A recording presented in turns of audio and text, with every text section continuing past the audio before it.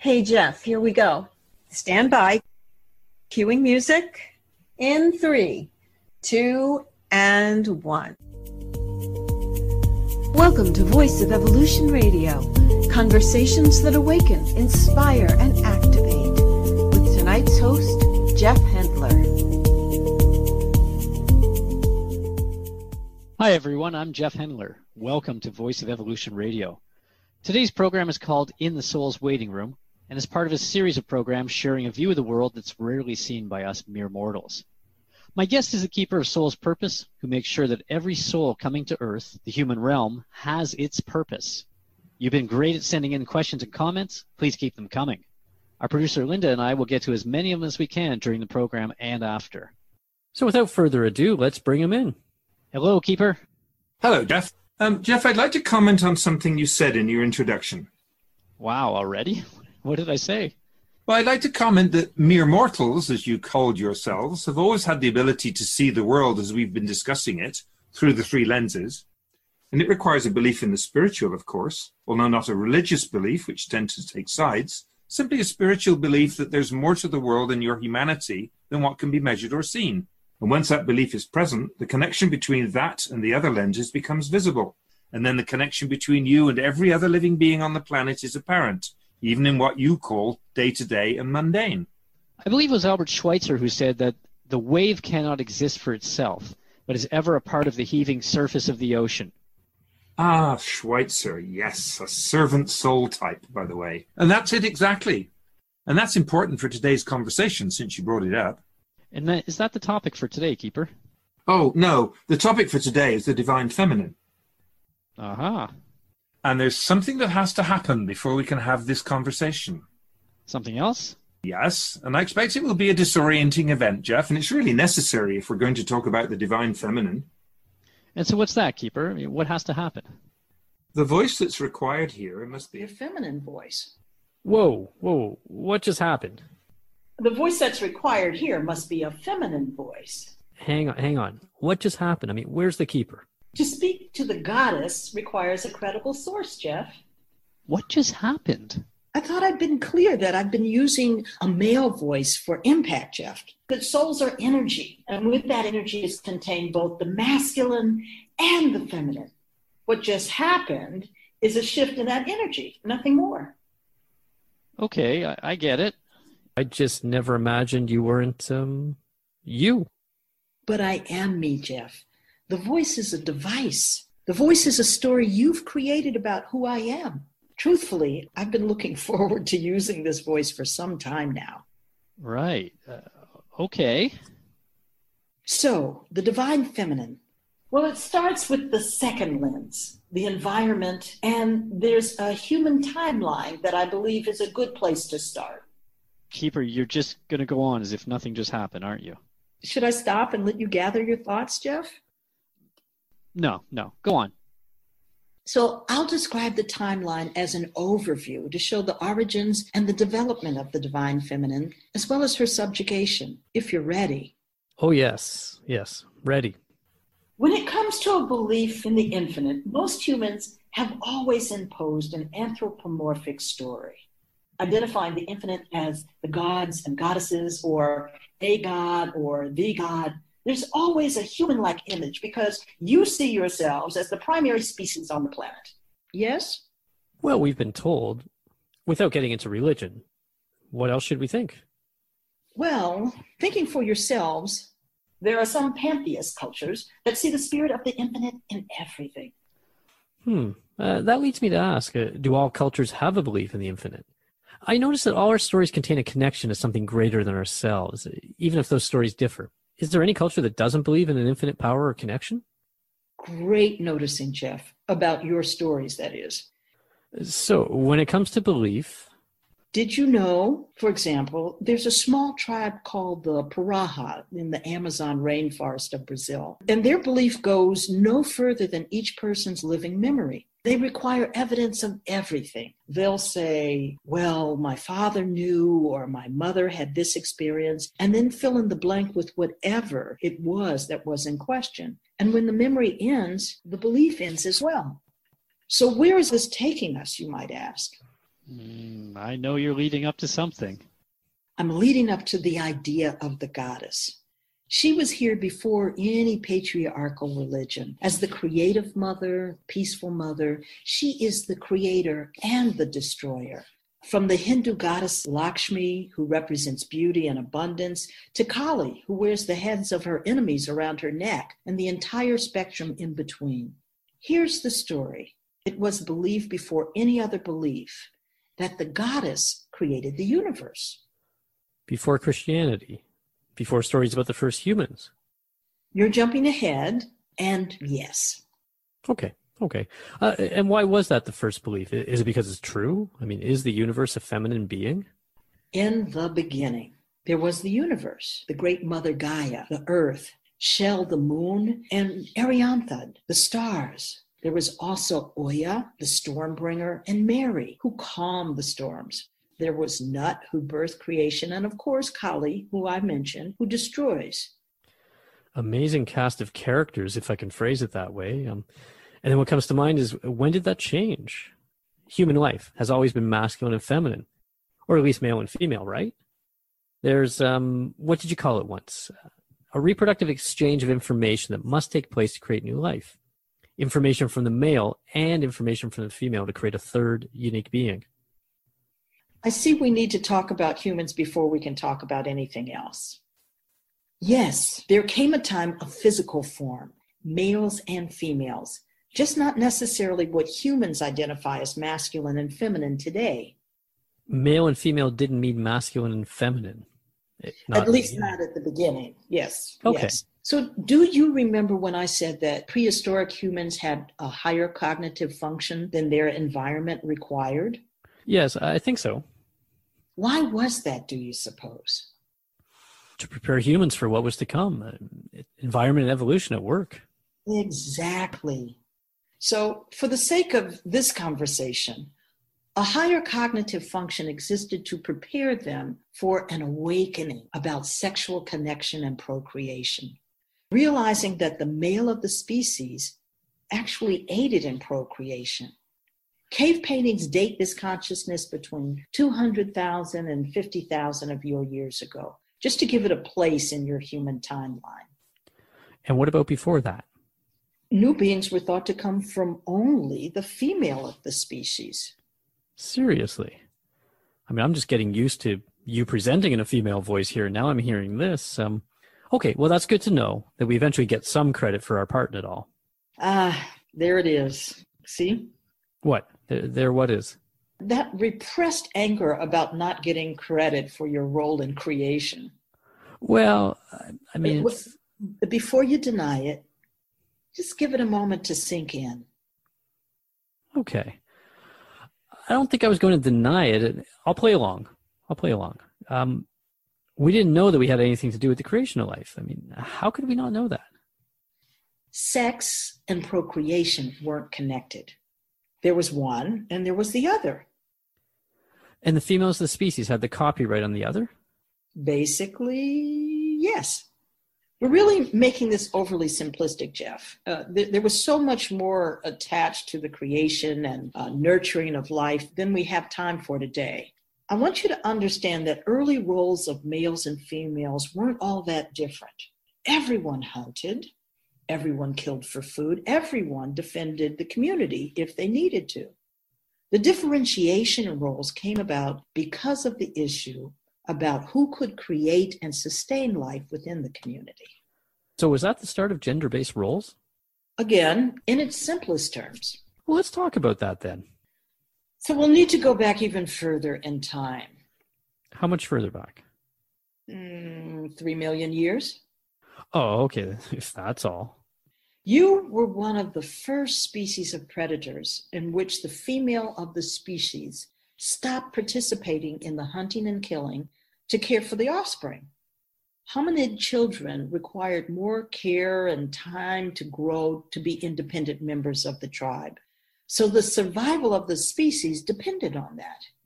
Hominids had a choice to make about who hunted and who cared for the offspring. And since the males couldn't provide food for the offspring the way the females could, the decision was an easy one. Males became useful only if they could provide for the females who were already providing for the offspring. I'll stop here and see if you have any questions, Jeff. No, I get it. It makes sense. You might be able to hunt a mastodon, but you can't exactly feed it to an infant. So there must have been something magical about a mother being able to provide milk to her offspring. That's it exactly. Not only providing milk, but creating life. What was the male contribution in all of that? Well, you know. Yes, I know. You know. They didn't know. Males of the species saw it happen in nature too, which is just more evidence of the power of the goddess. And building on that, females of the species who didn't create life were considered non-essential to the primitive community. It's a generalization, of course, but you get the point, yes? Yes. And not understanding that sex was a necessary factor. A female who didn't produce children probably didn't get much sexual attention. Am I right in thinking that? It's tough to make assumptions, but I think I see where this is going. A choice was made, roles were established, categories were created. Now, let's move along to the development of the human brain. This was a major shift for humanity. There was a physical evolution of the brain that took place. The human brain evolved as roles specialized. A left hemisphere for hunting and killing, and a right hemisphere for creating and nurturing, linear and creative, masculine and feminine, in the purest sense of the words. And that specialization made the division of labor between male and female even more evident. So if I've got this straight, evolution created specialization in the brain based on specialization of roles. Right. And this hemispheric division within the human species is important as we discuss the divine feminine. Here's where all the lenses interact with each other, Jeff. This specialization needed to be well established by the time humans developed two things. One, language, and two, an awareness of death. Well, we'll talk about the awareness of death first. Why was this so important? Well, because awareness of death and your own mortality aided your belief in the supernatural. And that was important, I'm guessing, because it had something to do with what each culture valued more, hunting or nurturing. You're right. Gods developed where hunting and killing was valued. And goddesses developed where gathering and nurturing was valued. Consider how the human species was preparing for an evolution to agriculture as the primary survival strategy. And that's how it was. All those factors, those thousands of years of evolution working in concert to arrive at that point in time. And you know, Keeper, there's something so very basic here that I'm hearing. It's a reverence for the earth that's always been associated with the more feminine side of humanity. The cycles of nature, the seasons and the cycles of the moon and the tides, and ignorance of how life is created, supporting the belief in the divine feminine and creating, what did you call it? A repressed anger in men. Yes, and there's more to say about that repressed anger and betrayal. Ooh, now we've got betrayal too. Oh, yes. I'm glad you mentioned cycles, Jeff. The cycles of women and the cycles of men. Understand that these human cycles are ancient. In the case of a male, a higher testosterone level in the morning hours, for example, is necessary before going off to hunt and kill. There's several reasons for that. One, going off to hunt and kill requires more aggression, more competitiveness and confidence. And two, it created an urgency to exchange reproductive information with a female, if that's the term we're going to keep using. Well, somehow it just seems wrong to be more graphic about it when I'm talking to you. That's interesting, Jeff. What's the story around that? At any rate, as a result, these male cycles helped create perpetuation of the species, on the chance that something might hunt and kill this particular male before he returns to the cave at the end of the day. It actually says that things haven't changed much since those days. It still sounds a lot like 21st century life in the city. Well, if evolution hasn't found a need to eliminate it, perhaps it's still necessary. Mm-hmm. Now, most of this is second lens evidence for the origin of the goddess. Know that from the first lens, the goddess exists with or without this evidence. The infinite created a universe that resembled her in the phases of the moon. waxing, waning, and the full moon too. You see that in the maiden, the mother, and the crone. But she is more than that. She is warrior and huntress, destroyer, artist, mother, healer, sorcerer, and sage. The only tenet of the goddess is that all life is sacred because all life, and I do mean all life, is created in her image. Wait. So what's the bottom line here? Keeper, are you telling me that God is a woman? I know we've talked about the literal use of the word God. I just have to ask. You know, it's a challenge for me to answer such a literal question, Jeff, because in the image of the feminine, there's also the masculine. Not better, not less, in balance. So it's safe to say then that in the image of the masculine is also the feminine.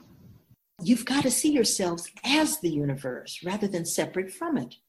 That Schweitzer concept of being part of the ocean rather than a single wave. You've also got to see the divine feminine as the universe rather than separate from it. Can you imagine two males having this conversation, Jeff? Even if I said exactly the same thing in that other voice, it could take on a very different meaning. You can see that both hemispheres are necessary. No better, no less, both necessary. And there's the bigger point to all of this. Where is the divine feminine in the world today? How is that similar to what Earth is experiencing? Ownership, buying and selling, raping for profit or pleasure, the unraveling of the social construct, vulgarity and jest or otherwise, meaningless and empty advertising, using not the exchange of information, just using sex as a selling tool. The feminine isn't sure who she's supposed to be anymore. Keeper, I'm not so sure the masculine is sure of who it's supposed to be either, especially when it comes to the feminine.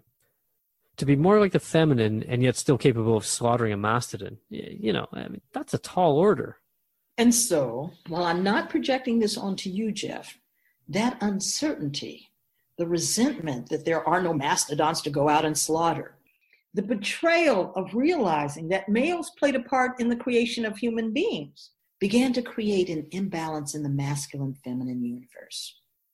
I can't help searching for the why here. Why was there such anger? Because we didn't know males were essential to the creation of life? We're getting to that. 4,000 years ago, with the beginning of organized religion, and remember, organized religion was created to control a population larger than those who wished to control it. Around this time, the Hebrew religion began, and with it, the goddess's reign began its downward spiral. Although it was Christianity, and even more specifically, the Roman Catholic Church, that used its left hemisphere, and to your point, its unfulfilled mastodon-killing energy to root out the divine feminine and destroy her. Every religion starts with the creation of the world as the religion would like its followers to see it. There is more similarity than differences in the story. And one that shows up repeatedly is that the universe was feminine until the God stepped in. Take the Hebrew text. In the beginning, a number of gods began to give birth to the heavens and the earth. The earth still belonged to Tohu and Bohu, goddesses of formlessness and ultimate space, and darkness was on the face of the mother creator goddess Tiamat. Okay, so even before what the text calls the beginning, there was a feminine space or formlessness that was awaiting creation. The gods step in and create the world from that formlessness. So actually, masculine and feminine energy are partners in creation in the Hebrew religion. Which is as it should be. But wait. Yes? Isn't it also implied, based on what you've said about religion, that it's a reminder that the feminine is formlessness, the space, the womb, and without the gods, it would never be anything else? Once you know, its message is open to interpretation, and it was written by men. Perhaps that's all I'll say for now. I still don't understand why try to annihilate the goddess. Was she really that much of a threat? That realization that you've given someone power over you tarnishes both sides of the coin. Somewhere in time, men realized that women were just as human as they were, and that their own left hemisphere, intuitive hunting and killing, could be an advantage in taking back something they themselves willingly gave away. That's a mouthful, Keeper. So it became a them versus us mentality because men realized they played a role in creation and felt tricked or betrayed? You're right thinking the idea of a them-us came into play at some point. I can't tell you the moment it began, and yet, somewhere in time, Men gave their power of creation willingly to the females. When knowledge of procreation included the man's role, there was a sense of betrayal, anger. Not that the females understood procreation any better than the males, but that the males gave over their power so willingly. That was the sticking point. Gaining it back has been the struggle between the species ever since. And gaining it back as predators, abusers. It's the shadow side. Yes, at the extreme end of the spectrum. And here's where language, and especially written language, comes into play. I want you and the listeners to remember that as time went on, religious texts were written by men. Men were taught to read, women were not.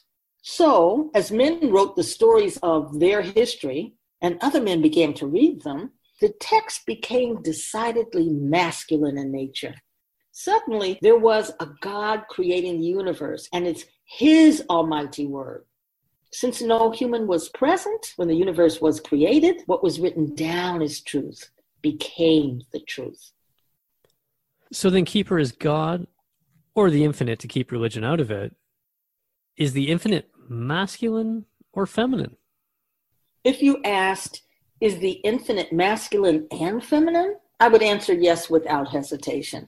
The word or makes that question impossible to answer. In the soul and spirit realm, the infinite isn't anthropomorphic because everything is energy. I'd like to be able, Jeff, to put that one to rest. Gotcha. Okay. Even these voices, which I understand you have to use to communicate with us as humans, we incorporate them into our own stories and make you masculine or feminine because that's what's comfortable for us. At least, Keeper, I can speak for myself in that. It's only natural that you do that. You've always done that, even thousands of years ago, giving the gods and goddesses names and stories, emotions and relationships. Mother Earth, Mary's father, sky, and so on. Using strictly human constructs to explain what you call all that exists without explanation.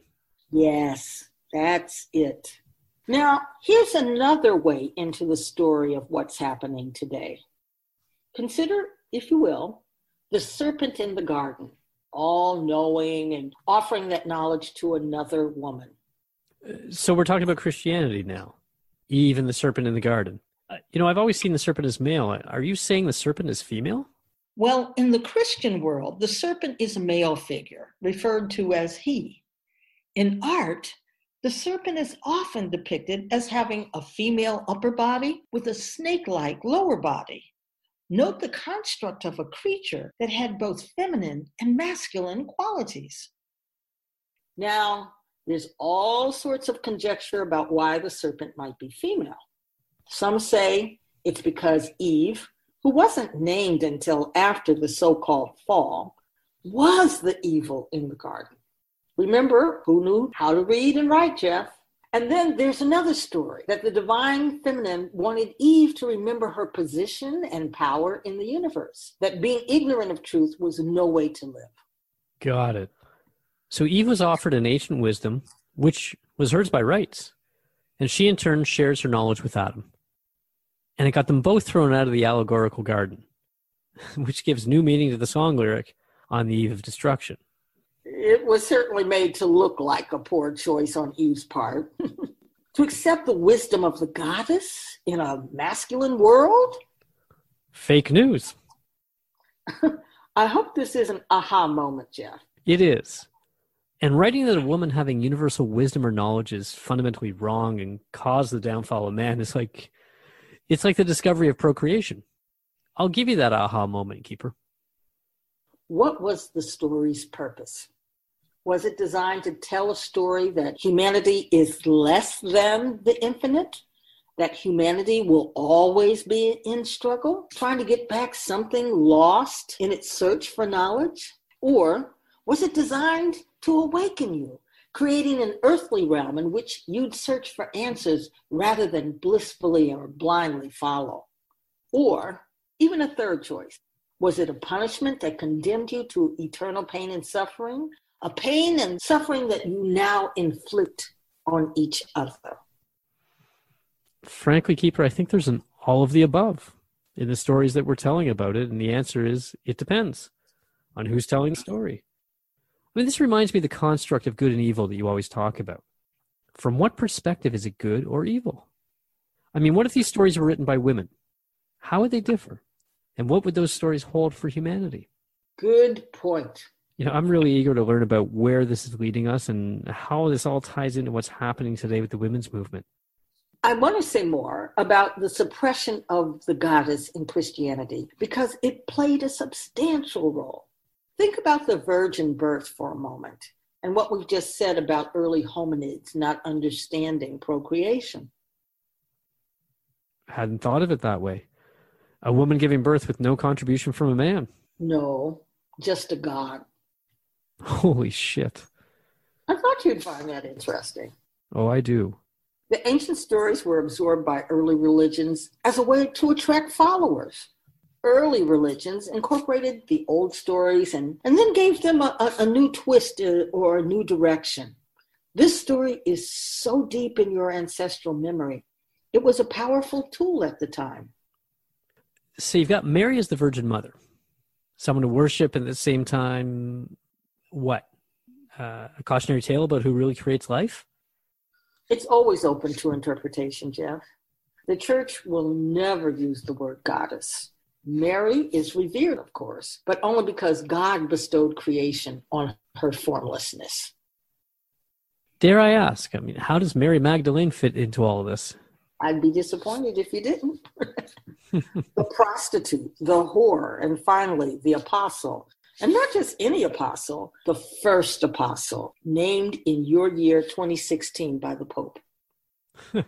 Which only took the church 2,000 years to process. So how'd that come about?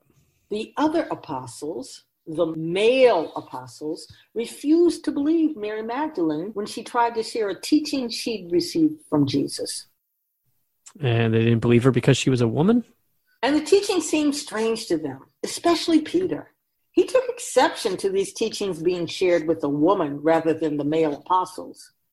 This is a good time to add that because of this, the teachings of Jesus were not carried forward by men in the way he had intended them to be. I realize this is becoming more of a religious conversation than I had planned, and yet we can't have this conversation without it. Yeah, so I'm going to keep it going in that direction, and I'm going to ask you, Keeper, what was the teaching that Mary Magdalene tried to share? Some say it was the secret of creation, all that exists without explanation, and the story of the three lenses, although those are my words, not theirs. And what do you say about that, Keeper? I say that some things are best left to the mystery because humans are meant to explore the mysteries for their own enlightenment and empowerment. The days of deus ex machina coming down from the sky are over, at least for most of you. I see. This is a good time to move on to the next topic, Jeff.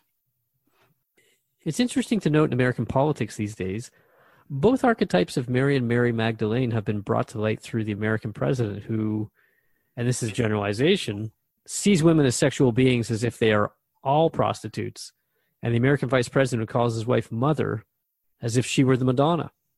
These archetypes are coming to light for so many reasons right now. All souls here for a purpose, Jeff. And what is that purpose, Keeper? I mean, is it to awaken us? Is it to activate us? And more, yes. This is another dark time in the history of humanity for the same reason all dark times exist. And why does this dark time exist, Keeper? To raise consciousness, to awaken and activate, to change the stories or be lost forever as a species. Oh, just that. We're having another conversation about human potential. We're always having a conversation about human potential, Jeff. I guess we are. All right, Keeper, what else do we need to know? Environment and more human history. This is more second lens conversation. When the Indo-Europeans invaded Europe, they brought with them war, belief in male gods, exploitation of nature, knowledge of the male role in procreation.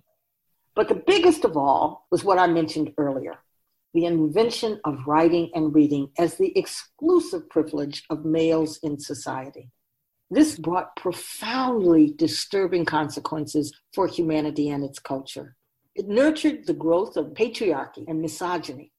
And all throughout history, that idea caught on. At least among men. Right. Here's the bottom line. Where writing and literacy existed, patriarchy thrived. Where writing and literacy didn't exist, women played more prominent roles in religion and society. Literacy was control. And here we go back to religion again. Consider that the human Jesus wrote nothing down. Only his disciples wrote things down. They omitted the most important aspect of this messenger's teachings, and their writings were altered by the organization of religion. Free will, love, passion, nonviolence, and equality, the teaching Jesus shared with Mary Magdalene, along with the secrets of creation. Religion put a spin on all that, making sin the evil and a futuristic heaven the goal. Consider how the word repent shows up everywhere in religious texts. But what were you supposed to repent? You mean from a religious perspective?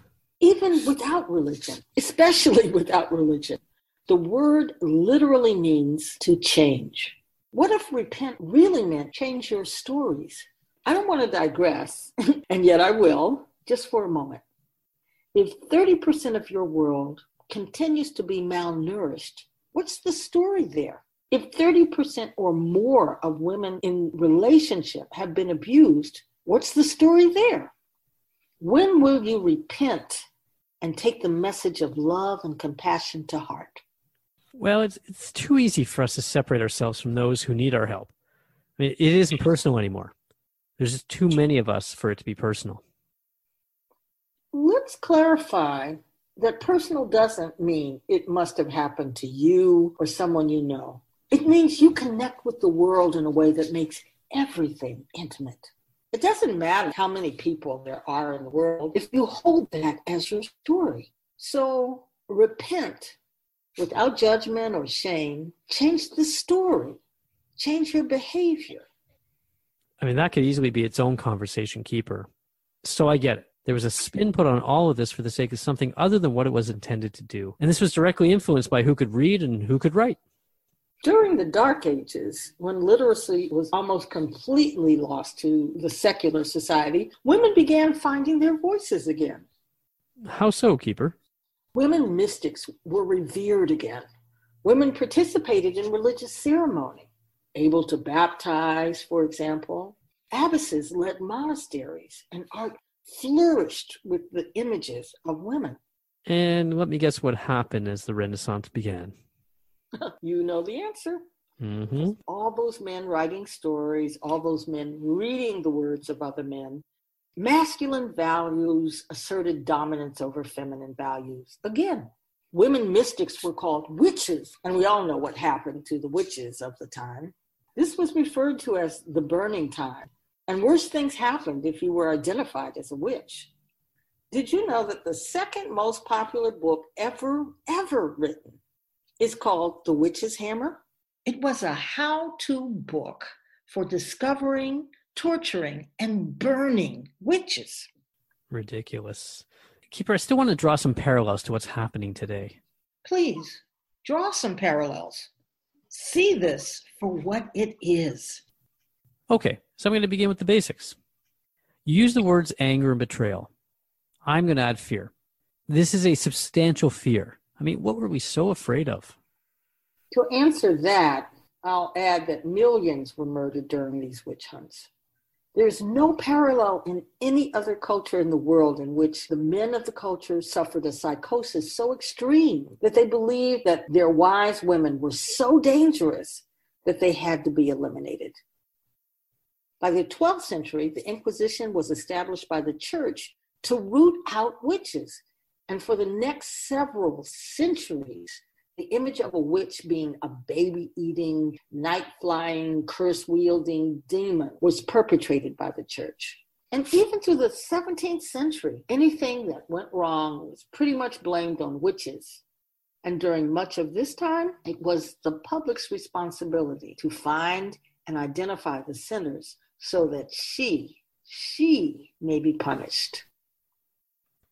Which brings to mind how we always seem to be on a witch hunt for someone or something. And the need to punish. Don't forget the human need to punish. These witch hunts happen all the time, and not solely to women. There are so many examples in the world today, and I don't want to get off track. But we're coming to the question about where we are today and how we might evolve, and that's what I'm eager to hear. So why? Why did men find women such a threat? Or maybe I should ask, why do men find women such a threat? Let's add that women also found women a threat. It would be unfair to make this completely one-sided, even if that's mostly how history tells the story. Women turned other women in as witches too. And out of what? Jealousy? Envy? All things ego. But not to get off track, here's what I'll offer as a perspective about why men find women a threat. There's anger about giving over their power. Betrayal, because women accepted that power to the point that it changed their status in the tribe. Whether or not they knew any more about procreation than men did at the time is immaterial. Yes. And men were fearful. Men are fearful because they never want it to happen again. It's in your male DNA and stories. It might explain why more women are killed by their domestic male partners than any death tolls in your realm's combined present-day wars. So if we can't see each other as partners, as benevolent partners in life, there will always be anger, betrayal, and fear? I understand it's not so simple, and yet that seems to suggest a very simplistic solution to this ancient story. It's that ingrained in your stories, Jeff. And there's nothing simple about the stories you've created about men and women. The war against the feminine is escalating, especially with politicians who are champions of gender-biased stories. And when these stories can be made in law, well, it creates dangerous times. Times when books like The Burning Times are written and read. I mean, even when women are speaking out about this war, even with so many women speaking and writing their stories, the news and social media are just filled with stories of assault and abuse these days. I mean, how much of that calls out the goddess Kali in women, wearing the heads of the enemy around their waists? Some of it does. Yeah, some of it does. While the men have had centuries to express their anger and betrayal, women had kept these emotions internalized. Today, more and more women and men are sick of this war. So, Keeper, the question remains, how do we heal this? As more and more of you awaken, the types of souls that incarnate will shift. And that's because when our stories change, the list changes? Exactly. It's the principle of the first lens and the human soul connection. All of this is taken into account as the list presents itself to me, and souls take on their purpose and journey to the human realm. Then the second lens takes over. All of the variables that exist in a human life and in the environment. And that impacts evolution itself. The third lens. When humanity accepts that new stories are possible, there will be new stories written. This is sacred work. And how do those stories get written? In any number of ways. It's always interesting to see your evolution through art, Jeff. Artists, authors, filmmakers, they are your creative messengers. They always have been. And what if you're not an artist or author or filmmaker? How does the average person change the story? You change your story, Jeff, wherever it holds a sense of anger, betrayal, or fear. Got it. Keeper, is there anything you want to add to the conversation before we close? There is something this voice wants to say. It feels very personal in some way. Okay. The world is sick of war, rape, physical and emotional abuse. It's sick of starving children and hoarding the earth's resources for profit.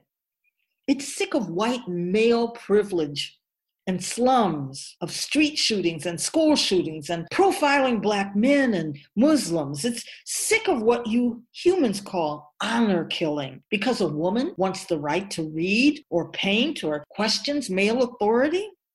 It's sick of broken families and the incarceration of an entire generation and race of men, women, and children. It's sick of men suggesting that sterilizing women should be a condition for receiving assistance with food.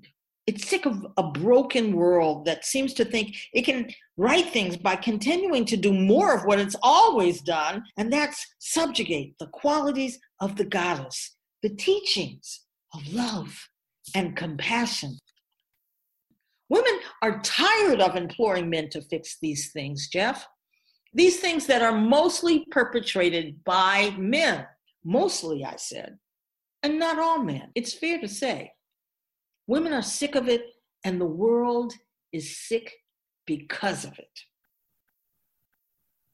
I don't know how to respond, Keeper. I mean, that feels like a very personal voice. More personal than I've ever heard you speak.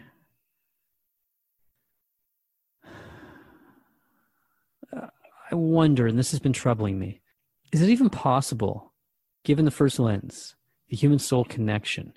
You've told us that we all have some chief feature or obstacle to overcome, or at least our souls do. Without some chief feature or obstacle, what would life be like? What would humans hope for? How would young souls learn? I mean, what would really need to happen in order for things to change on Earth and change for the human race, for all life, really? How does it feel to sit in those questions about life and relationship? It feels huge. And frankly, impossible. Well, and hopeful. All at once. Yeah. And we could all use a great storm coming down from the sky to make everything right about now.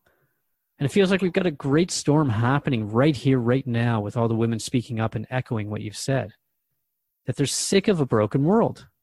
But I mean, what happens next? As more and more men are named as predators of sexual assault, what happens then? It's a powerful time to be human, Jeff. And maybe it's too soon to talk about forgiveness. You don't know the extent of the damage yet. I want to say more about the third lens, about evolution. These old stories of men and sexual assault aren't about sex. They're about power, and they require a cheering section. I think that's what you humans call it, a cheering section. They require complicity among other men. It's part of the human ritual, by the way. We didn't discuss rites of passage at all.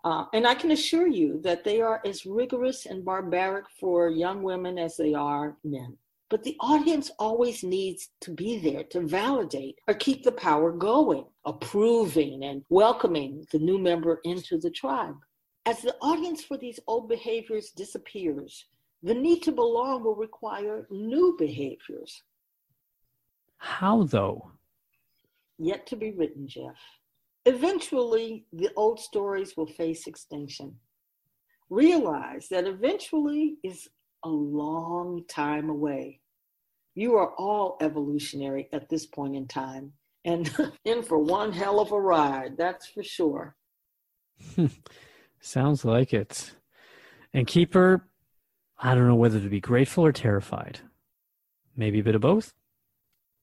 And with that, let me thank the listeners for supporting Voice of Evolution Radio and In the Soul's Waiting Room. Please like us on Facebook at Voice of Evolution Radio and follow us on Twitter at Voice of Ev Radio. Will you be back next time? I mean this voice, a feminine perspective. Let's say that anything is possible, Jeff, and leave it at that, shall we? Until next time, go out and create conversations that awaken, inspire, and activate.